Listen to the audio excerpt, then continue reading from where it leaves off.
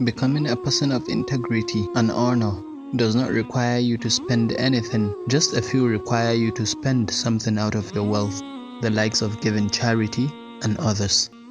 What require prize is becoming a renegade, a disobedient servant of the Creator, and a sinful individual, committing sins like consumption of alcohol, riba, adultery and fornication, listening to music and the likes of it. All this require price. If one doesn't pay with his wealth, then he should know that a part of his iman has been used as payment.